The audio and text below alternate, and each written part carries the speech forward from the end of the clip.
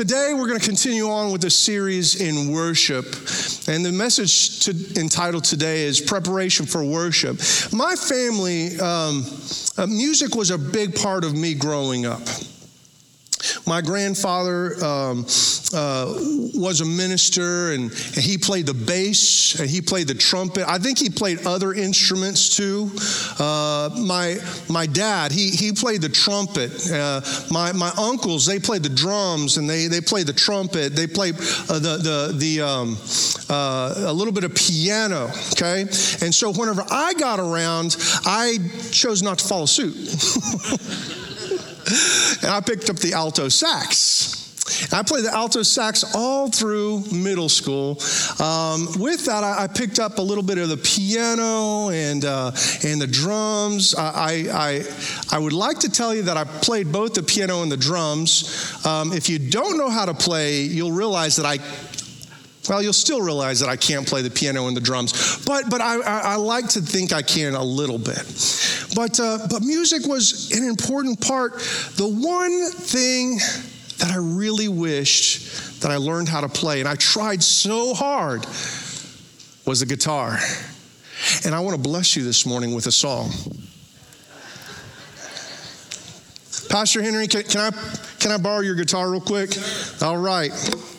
And let's see, I think I can remember how to get in this thing here. Okay. All right. Turn it up. Oh, okay. All right, there we go. And so my singing voice isn't what it used to be. It gets better. Hold on.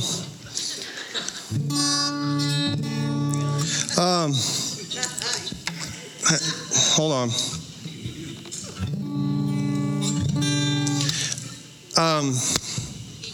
This is not the way it was supposed to go. Listen, see, the problem with me starting out with the guitar was this, is that just getting it tuned was an experience. It was kind of an experience. As a matter of fact, when you're playing the guitar, it's different than the other instruments, because whenever you play the other instruments, they're already tuned. You know, you just sit down to the piano and you can begin to play, and it sounds wonderful. You can put your neck on, put your mouthpiece on the saxophone, and as long as you're playing by yourself, you think you're in tune. I guess that's how the guitar is too, right? But the thing about the guitar is it's not ready to be played until you begin to tune it. And so I think I can remember how to do this. Just give me a second, okay? Me. Okay. There it is. Okay. No, Pastor Henry, can you help me really quickly? It's really embarrassing. Okay. Listen, hey, you might want to tighten up that strap. It's a little loose for you. And he's going to go ahead and tune it. See, the thing is that I wanted to play the guitar, but when I sat down to tune it, it always took me so long that I would start losing interest in the guitar. And I would spend so long tuning it that by the time it was ready to be played, I kind of lost interest. I was ready to move on to something else, something that was easier. I couldn't ever get it to work out right. And it just has to work out to be perfect in order for it to be played correctly. And how you doing, Henry? We're getting there. See, the thing is, I really messed it up, didn't I? I didn't use my guitar. See, the thing is that it's hard to tune it yourself if you really don't know what you're doing. But whenever you have is it a master guitarer? No? Okay, anyway, when you have somebody that knows what they're doing, when you got somebody that knows what it's supposed to sound like and they're used to tuning it up, man, it's so easy and so clear. What you got? What you got, brother? Come on. Woo. Woo. Doesn't that sound good? Yeah. Woo. Lord, we worship you. Man, that sounds good. Hey, would you give Pastor Henry a round of applause? Just tuning that thing. See, I couldn't do that myself, so I'd always have to get somebody else to tune it for me. And if you really don't know, thank you, sir, I appreciate it. If you really don't know how to play that guitar, then it doesn't make any sense to try to play it without it being tuned, because the chord fights itself. I was just kidding. I'm not going to play it for you.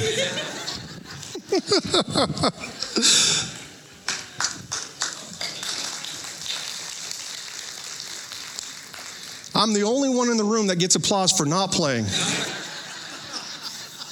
Well, praise God anyhow. That's all right. I still love you. It's all right. See, I'm just so glad that the word of the Lord tells us to make a joyful noise unto the Lord and not a skillful noise, because I'd be in trouble, right? But the truth of the matter is this, that when we come into his presence, it can be difficult to get in tune. You see, one of the things that you may not know about a guitar is simply this. Whenever you tune a guitar and then you put it down and you walk away and you come the next day and you try to pick that guitar up, it'll be out of tune again. It'll be out of tune. Nobody's touched it. Nobody's bumped it. Nothing happened, but it's out of tune. Why? It's because there's stress on those strings that is pulling the frame. It's because the temperature and the humidity. It's because of the age of the strings. It just falls out of tune. And if we take a moment together and we play every day, then it just is a little bit out of tune, and you just tune it up a little bit. And if you play every week, it falls a little bit more out of tune. And you got to spend a little bit longer tuning in. If you play, on Easter and Christmas, well, you might have to restring the whole thing every time. See, the interesting thing is that we are like a guitar, aren't we? When we worship God, we come in and we tune our hearts to him. We focus our attention and our minds on him. We try to get connected with the Holy of Holies, the Lord of Lords, the King of Kings, and we connect our hearts with his. And then when we do that in the right way, it's harmony. It's joy, it's peace, and God manifests his presence with us. That's those moments that we walked away saying we have been with God. But there are times in our lives where we go a little bit longer without tuning ourselves to him. Maybe you came to church, you didn't feel like worshiping this morning. And you didn't really try to focus to tune your heart and your life to him. And so you have fallen a little bit more out of tune. Maybe this week has been a long week. And it's been difficult, and you've had problems and situations and trials, and you haven't even thought about coming to the Lord in his presence and worshiping because you feel like you are lacking energy or lacking motivation. And so our lives fall more and more out of tune. And so whenever you come into church and you drop the kids off, you get them checked in, you get your cup of coffee, you get your donut, you shake your hands, you come in here, you sit down, and it's time to worship. You begin to stand up and worship, and you begin to align your heart with God. And by the time that the music goes over and it's time to move on, you just then got in line, got tuned into his spirit. It was over before it even started for you. And we know that it would probably be better if we just stayed in tune all week, if we put a little bit more energy and a little bit more enthusiasm and intentionality in our relationship with God so that we could be connected from the moment that our worship service started with each other. creating a beautiful choir, a symphony of worship that rises to the throne room of God. But instead, sometimes it sounds like a middle school symphony. If you've ever been to one of those, you know what I'm talking about. You see, it's not a bad thing to work to try to get here and to try to get into tune. It's a good thing. But last week we talked about the presence of God, and this week we're going to talk about the preparation for worship. How many of you know that we prepare for so many things in our lives, but whenever it comes to coming to church, we just get up and get dressed and come in. And at times we have become part of the crowd, part of the watchers instead of a participant in the worship experience. Today I want to challenge us to prepare, to tune ourselves for worship. Turn in your Bibles with me to Exodus chapter 19. You can follow along with today's notes in our Bible app. Simply go to your menu, click on events there. If your locations or services are enabled, you can click on Christ's Legacy. You can see the whole outline, all the scriptures, some discussion questions, and some questions just for fun about the Super Bowl. Don't worry about that later. You can worry about that later on, not now, okay? But you know, what would happen if I told us this morning that Jesus was going to be in our church next week? What if I told you that he was going to show up? Now, I know you super Christians. You're like, he's here now, Pastor John. It's true, he is. He is. But if you really believed it, I'm not saying that you know it says that in God's word, but if you really believed it, what would happen is that you would spend all week looking forward to it. That you would lay your clothes out the night before. That people would invite you to go out on a weekend trip, and you would tell them, are you out of your mind? You need to come with me to church. You'd be inviting people that were sick. You'd be inviting people that were lost and not found. You'd be going out your way to reach out and to bring people into this place. Whenever the doors open, you'd be coming in. You'd be fighting for a front seat, not a back seat. When we come into this place, we begin to worship immediately. The atmosphere of our worship would be incredible. It would be thick with the presence of God. Jesus would begin to move. Hearts would begin to change. People would be healed in his presence. And that's probably exactly how the Israelites felt in Exodus chapter 19. You see, the Israelites had just escaped their slavery with the Egyptians through a series of miraculous events performed by God and by the obedience to God of Moses. The Egyptians went through plagues. The Israelites walked out of here with a whole bunch of the Egyptian stuff that was given to them. They were led through the wilderness by a cloud by day and a pillar of fire by night. They came to the Red Sea with an army chasing after them, and the Red Sea split and they walked across on dry ground.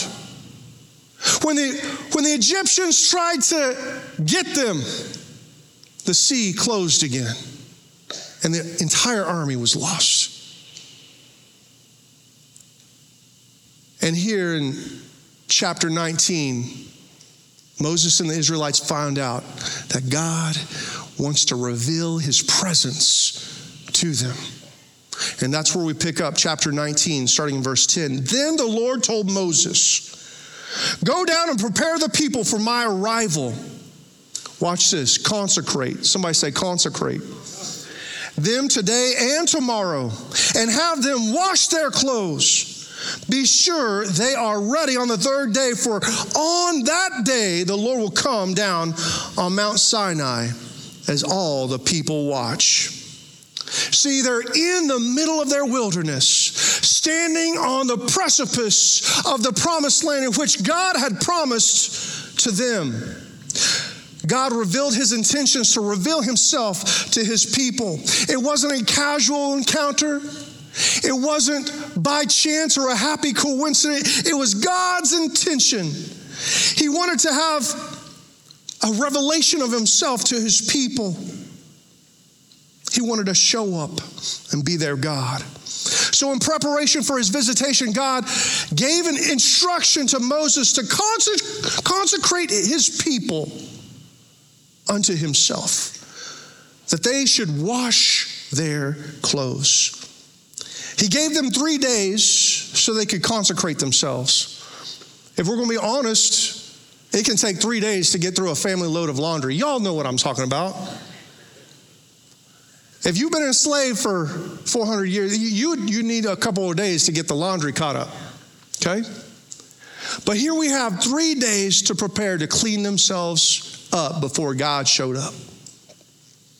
That word consecrate in Hebrew simply is kadash, which means to be set apart. In this instance, in this situation, God was using it to say, to literally use it to mean to take someone that isn't holy for God's use and set them apart so that he could use them in worship. Consecrated, to be set apart for the use of holy worship. So the very first thing that you and I can do to allow our hearts and our lives to tune in to God is to get holy. Turn to your neighbor and say, get holy. We have a holy God. It's really hard to wrap our minds around what it means to be holy, because as a society, we don't think in terms of sacred or holy any longer. But it's important ourselves in that context. You see, when we say holy, we say that there is a greater way to live our life than the way that we choose now. And that's why it's so hard for our culture and our society to understand it. Because in a society and a culture that want to tell you that you can live your life any way that you want to, because your truth is true for you and somebody else's truth is true for them. But I want to tell you that that's not the way that God has designed us. There is a truth. Yes. And it is God and it is his word. And our society rejects that, because if they don't reject it, then they have to admit to themselves that there's a chance that they have not been living a correct life. Christ's legacy, I want to tell you that you cannot go about living your life the way that you choose and expect God to bless you. God desires for his people to get holy. See, it's not just an Old Testament thing. Just as God called Moses to consecrate the people, God is calling you and I to consecrate ourselves for worship. Paul tells us in Romans chapter 12, verse 1, and so, dear brothers and sisters, I plead with you to give your bodies to God because of all he has done for you. Let them be a living and holy sacrifice, the kind that God will find acceptable. This is truly the way to worship him. One of the most important things to understand about this passage of scripture and consecration is to understand that consecration and holiness is not just a state of spirit or a state of mind, but consecration is mind, spirit. It is also our bodies that we are to offer up as a living sacrifice, holy and pleasing to a holy God. That means that you and I are called to reject all sin. Amen. Not just the ones that we don't like. But anything and everything that God rejects as sin, you and I should and must reject as sin. That means that we need to live separately from evil. The next thing I want to mention is this, is that our motives are important in this.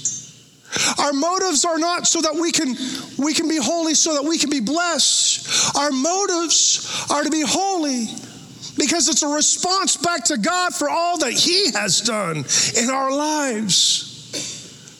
Our motives are about what He's done, not about what we can get out of it. It's an act of appreciation and gratitude for all that He's done. That's it. Our desire to live transformed lives is because we are thankful for the forgiveness of sin. We're thankful for being able to walk around and call God our Father and for us to be His children. We're thankful and grateful that we have a relationship with God Almighty, that we have been washed by the blood. We have had a renewed heart and mind through the washing of His Word. And that we now have joy in our hearts and peace in our lives because of what Jesus has done for us. This means that our preparation for worship isn't just a Saturday night thing. It's not a Sunday morning thing, but it's a Monday morning on your way to work when somebody cuts you off thing. It's a Tuesday night when you're trying to get the kids in bed. And it's the third cup of water and the second time they got up because they were scared kind of thing. It's a Thursday at work kind of thing when you're talking to your coworkers about all the problems that are going on at the office. It's a Friday night kind of thing when you're trying to figure out what to do when you're going out on town kind of thing. When we prepare our hearts and souls and minds for the worship that we are not only obligated for, but that we have the opportunity to participate in. Offering our bodies as sacrifice for worship is easy to do on a Sunday morning. It's easy to do when everything is going right and we're supposed to be here playing music and lifting our holy hands and raising our holy voices. But it's a hard thing when we're tired and tempted, amen? But that is the moment, those are the moments that we are to tune our hearts and our lives towards God because of Christ. Number 2, we should get shook. Turn to your neighbor, get shook. What in the world is he talking about? Has he lost his mind? Has he lost his mind? Yes, but how many of you remember where you were and what you were doing at 11:20 last Friday night? Some of you are like asking your spouse where you were. Why can't you remember?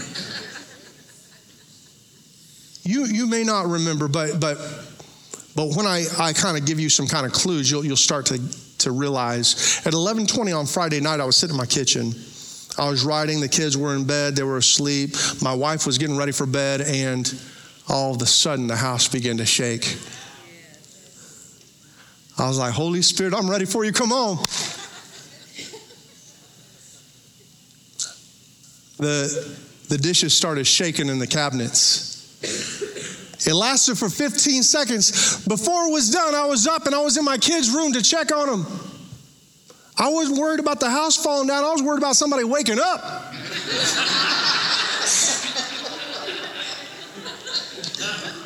Whew, thanks, Jesus. Still asleep. I went into my wife next. She said, are the kids awake? I said, no. I said, how are you doing? She said, fine. Just then, neighborhood app starts going off, ding, ding, ding. People are saying, did you feel that too? Well, of course I felt it. There's a 5.1 earthquake. At least that's what the USGS came on and announced. In a whole entire map of the world with little yellow dots all around it. We were that day the only big red dot. 5.1 over in Prague. We saw Facebook, people were asking about it. People were chiming in from Kansas, from Texas, all over that they could feel it, they could hear it. Some people's things fell over. It was one of those moments that came unexpectedly and so powerfully that you were reminded for the simple fact that you are not in control. That there is a force that is greater than you that can impact your life anytime it decides to. And for many people, they were afraid the rest of the evening, waiting for the aftershock to take place. Ladies and gentlemen, I want to tell you something, that God does not desire for his people to live in fear, but he does desire for his people to have an awesome reverence and a holy and crazy pursuit of his righteousness. Amen. God is calling us to be a people that understands that he is the ultimate authority over heaven and earth. And if we dare lose sight, lose connection, lose our perspective on who God is and his awesome authority, then we've lost sight on something important. Romans chapter 2, verse 12, work hard to show the result of your salvation, obeying God with what? Deep reverence and with what? Fear. For God is working in you, giving you desire and the power to do what pleases him. God, I can't even tune myself. I need you to come and help me get tuned. I don't even know what to do. God, if I submit myself to you, will you come in a special, powerful way and give me the desire and the ability to even please you? And I'm going to work to demonstrate that you have truly come into my life and saved me and changed me from the inside out. I'm a new creation. So start doing something new. Be obedient to him. See, if you've really been saved, then we've had this moment that has occurred in our hearts and our lives where we were confronted by the sin and the shame that gripped us, that we couldn't separate ourselves from, like coming up out of a pit of tar.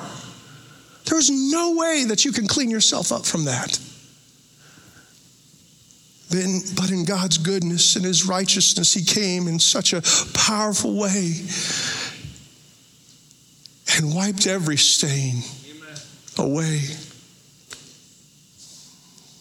When we understand that the God and the creator of all the universe and everything in it the universe bends its knee to God, we will understand his holiness. And we'll also understand that he judges the sin of the world. Isaiah chapter 66, starting in verse 2, we find out a little something about God and how he feels about those that try to worship him but are hypocritical in their nature. You see, he says, verse 2, my hands have made both heaven and earth. They and everything in them are mine. Somebody say amen to that.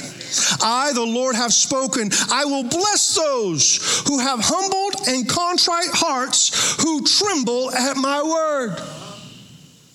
If I stop right there, I'm feeling pretty good about stuff. But he didn't stop there, so I'm not going to. Watch what he says.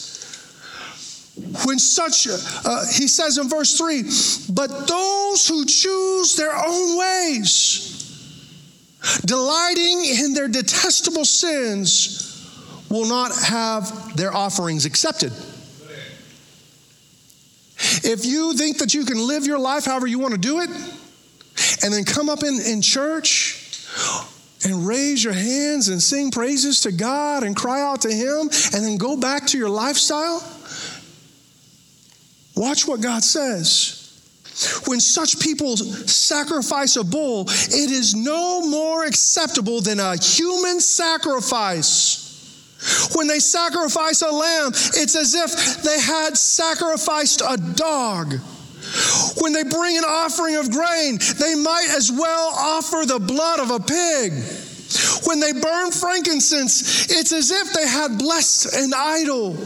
I need somebody to understand that God is serious about his people coming in a right relationship with him, with pure motives and a desire to worship him with holy hands and clean hearts. We are called to be holy just as he is holy.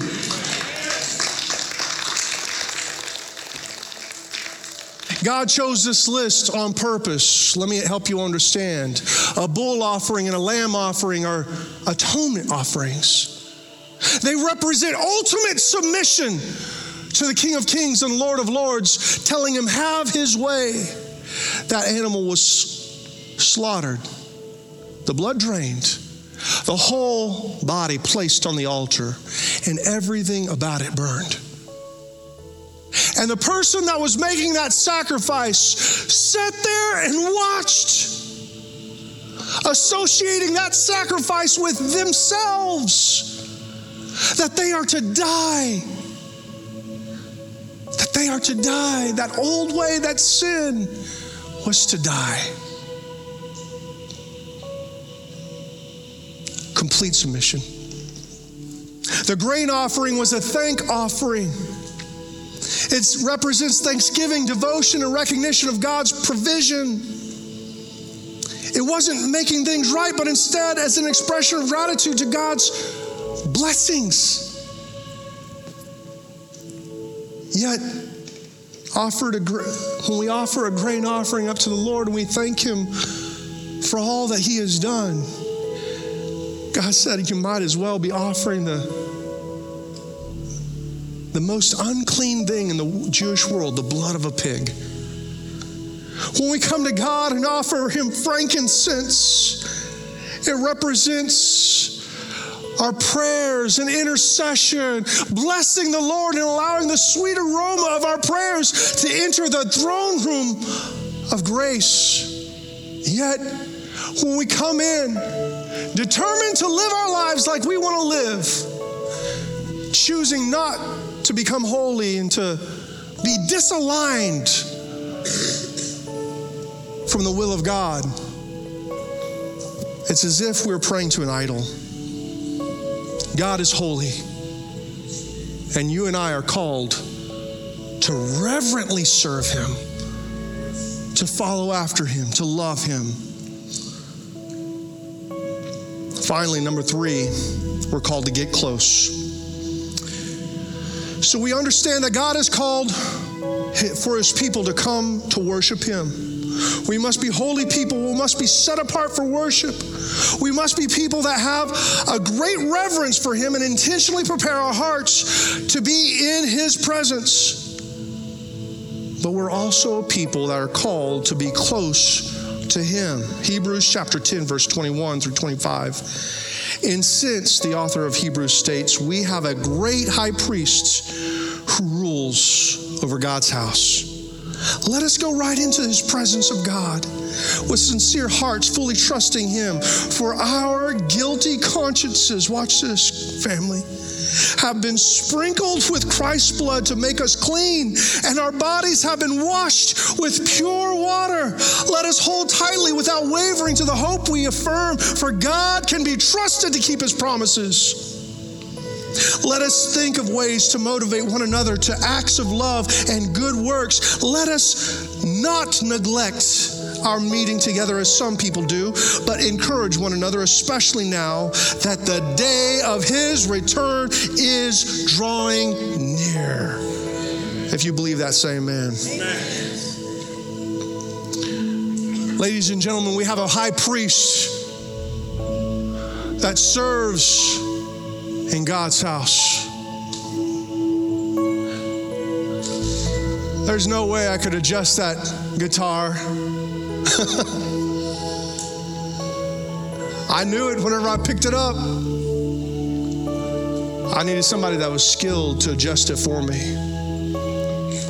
Family, there is no way that you and I can adjust our hearts and become close to God except that we come to Jesus Christ, our high priest, allow him to sprinkle us with blood, to cause us to be pure, to be washed by pure water, that our bodies, that our minds, that our spirits can enter into the very throne room boldly, unafraid, unashamed, not because of what we can do and what we can offer, but because of what Jesus Christ has already done for our lives. How do we prepare? We come to Jesus. We come to Jesus. We remember that God's promises are trustworthy when He says that He'll heal you, when He says that He'll redeem you, when He says that He desires a relationship, when He says that He'll come and give you peace instead of anxiety, when He'll come and give you joy instead of sadness, when He said He'll come and give you love instead of loneliness. We can believe Him and we can trust Him. And when we do that, we can prepare our hearts to come into a place and worship Him with the expectation that He'll actually come and do what He's promised us to do. Wouldn't it be nice to walk in this place confident, not only that we are prepared, but a loving Heavenly Father desires to meet us in this moment. Finally, I want to mention the fact that Jesus, He's coming. He's coming. He's coming. He could come before the end of this message. Are you ready? Are you ready for the Lord to come, to rapture His saints? Are you ready? He's coming. He's a holy God, and we're called to stand in awe of Him with an awesome respect and reverence.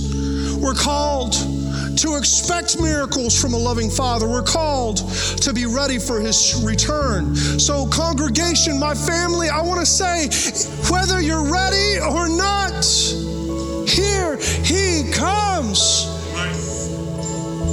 So let's get ready. Would you stand with me all over this place? Would you bow your heads and close your hearts? Turn your minds towards Christ Jesus and ask Him to consecrate yourself back to Him. Allow Him to begin to tune your heart and your mind to His purpose and His will. Ask Him to give you back an awesome reverence for His presence. Let's get right with the Lord. Heavenly Father, we love You, we praise You, we thank You, Lord, for all that You've done and all that You are. Lord, we desire, Lord, to be in this place and space, Lord, where You are. Lord, let our hearts be prepared for You to move, Lord, in this place. Would You just lift up your hands and lift up your voices in worship to Him right now? Come on, congregation. This is the time. This is the moment. Hallelujah. Come on. Let's sing it to Him right now. You deserve the glory, Lord. Congregation, I love you. And I want to be a church that responds in a correct manner, that is prepared, that our hearts are ready for a divine visitation by the Holy Spirit. That His presence will literally sit up and dwell right where we are, that when people walk into this place, they'll see and they'll feel something different, something unique. Not because of the production, not because we're all of this other stuff, but because of His presence. I want to do something that's a little bit different this morning. I want to invite you to the front, to this altar area as a family of God in worship. And I want to ask you to take a moment and seriously consecrate your hearts to Him in worship. Would you just, all over this place as a family, come down to the front as a sign and a symbol of our dedication and commitment to Him? Would you step out, come down to the altars, and let's respond in this way to Him. Hallelujah. Praise God.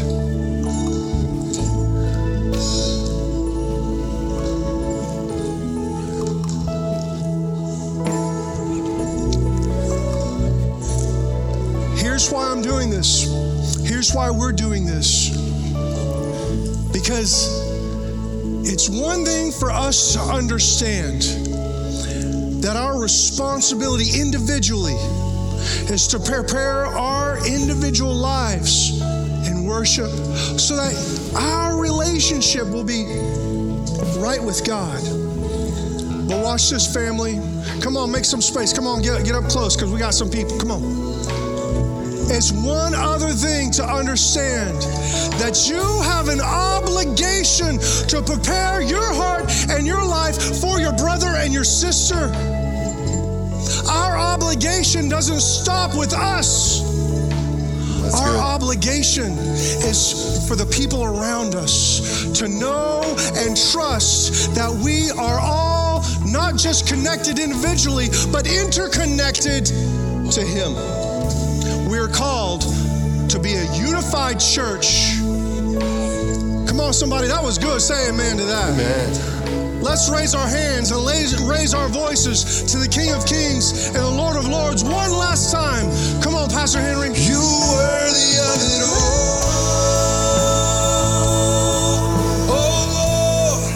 all. Lord, I pray, God, that your conviction would be in our hearts and our minds, Lord Jesus, so that we would come to know your repentance. Lord Jesus, I pray, God, that chains would be broken right now by the mighty and matchless power that you have. Lord, that you would break off the addictions, Lord, that bind us, that have its hold on us, Lord, so that we can tune our hearts and lives to you. Lord Jesus, I pray, God, that you would allow things to bubble up in our hearts, Lord. Shine that spotlight of the Holy Spirit on us, Lord, so that we could know not only what does not please you, but Lord, what we must do in order to please you. Lord, let us be a people that are not only willing to please you, Lord, but take steps to please you, to prepare our hearts, Lord, for what you want to do for our church, for our community. Lord Jesus, let us offer you, Lord, worship that is holy and acceptable and pleasing, Lord, unto you.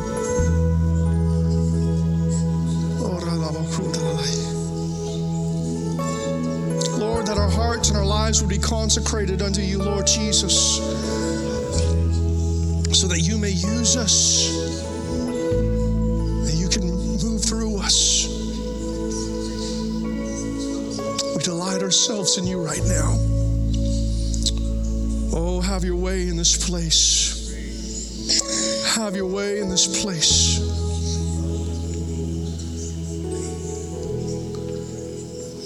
Just a little longer, church. His presence is real. Hallelujah.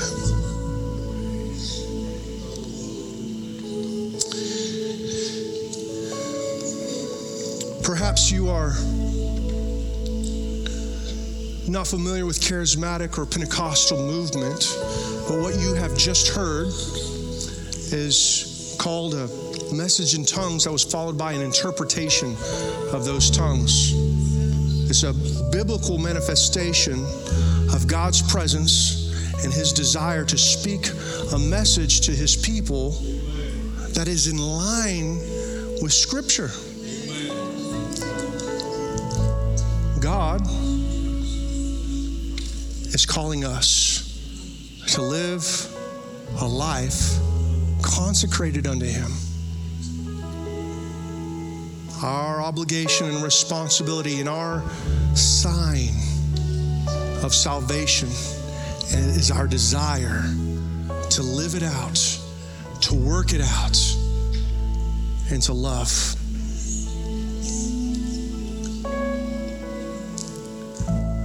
As a church, we're going to be a church where not only you, but your friends and your family and your neighbors and your coworkers can find God. Amen.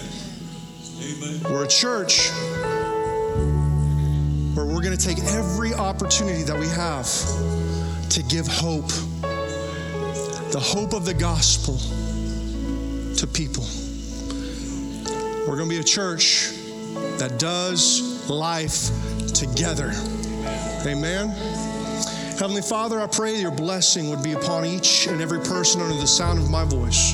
Lord, that your Spirit, Lord, would move in harmony with ours. Lord, that we, Lord, would be in tune and remain in tune, Lord, so that you would be pleased with the worship that we offer. And Lord, that you could use us as your instruments and willing vessels, Lord, to manifest your hands and your feet to a hurting and dying world.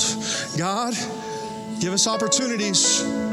Help us to come boldly to our neighbors, our relatives, our friends with invitations to come along with us in our worship experiences. We'll give you all the praise and glory, for it's in your name, Jesus, we pray all these things. Amen and amen. Let's give the God glory this morning.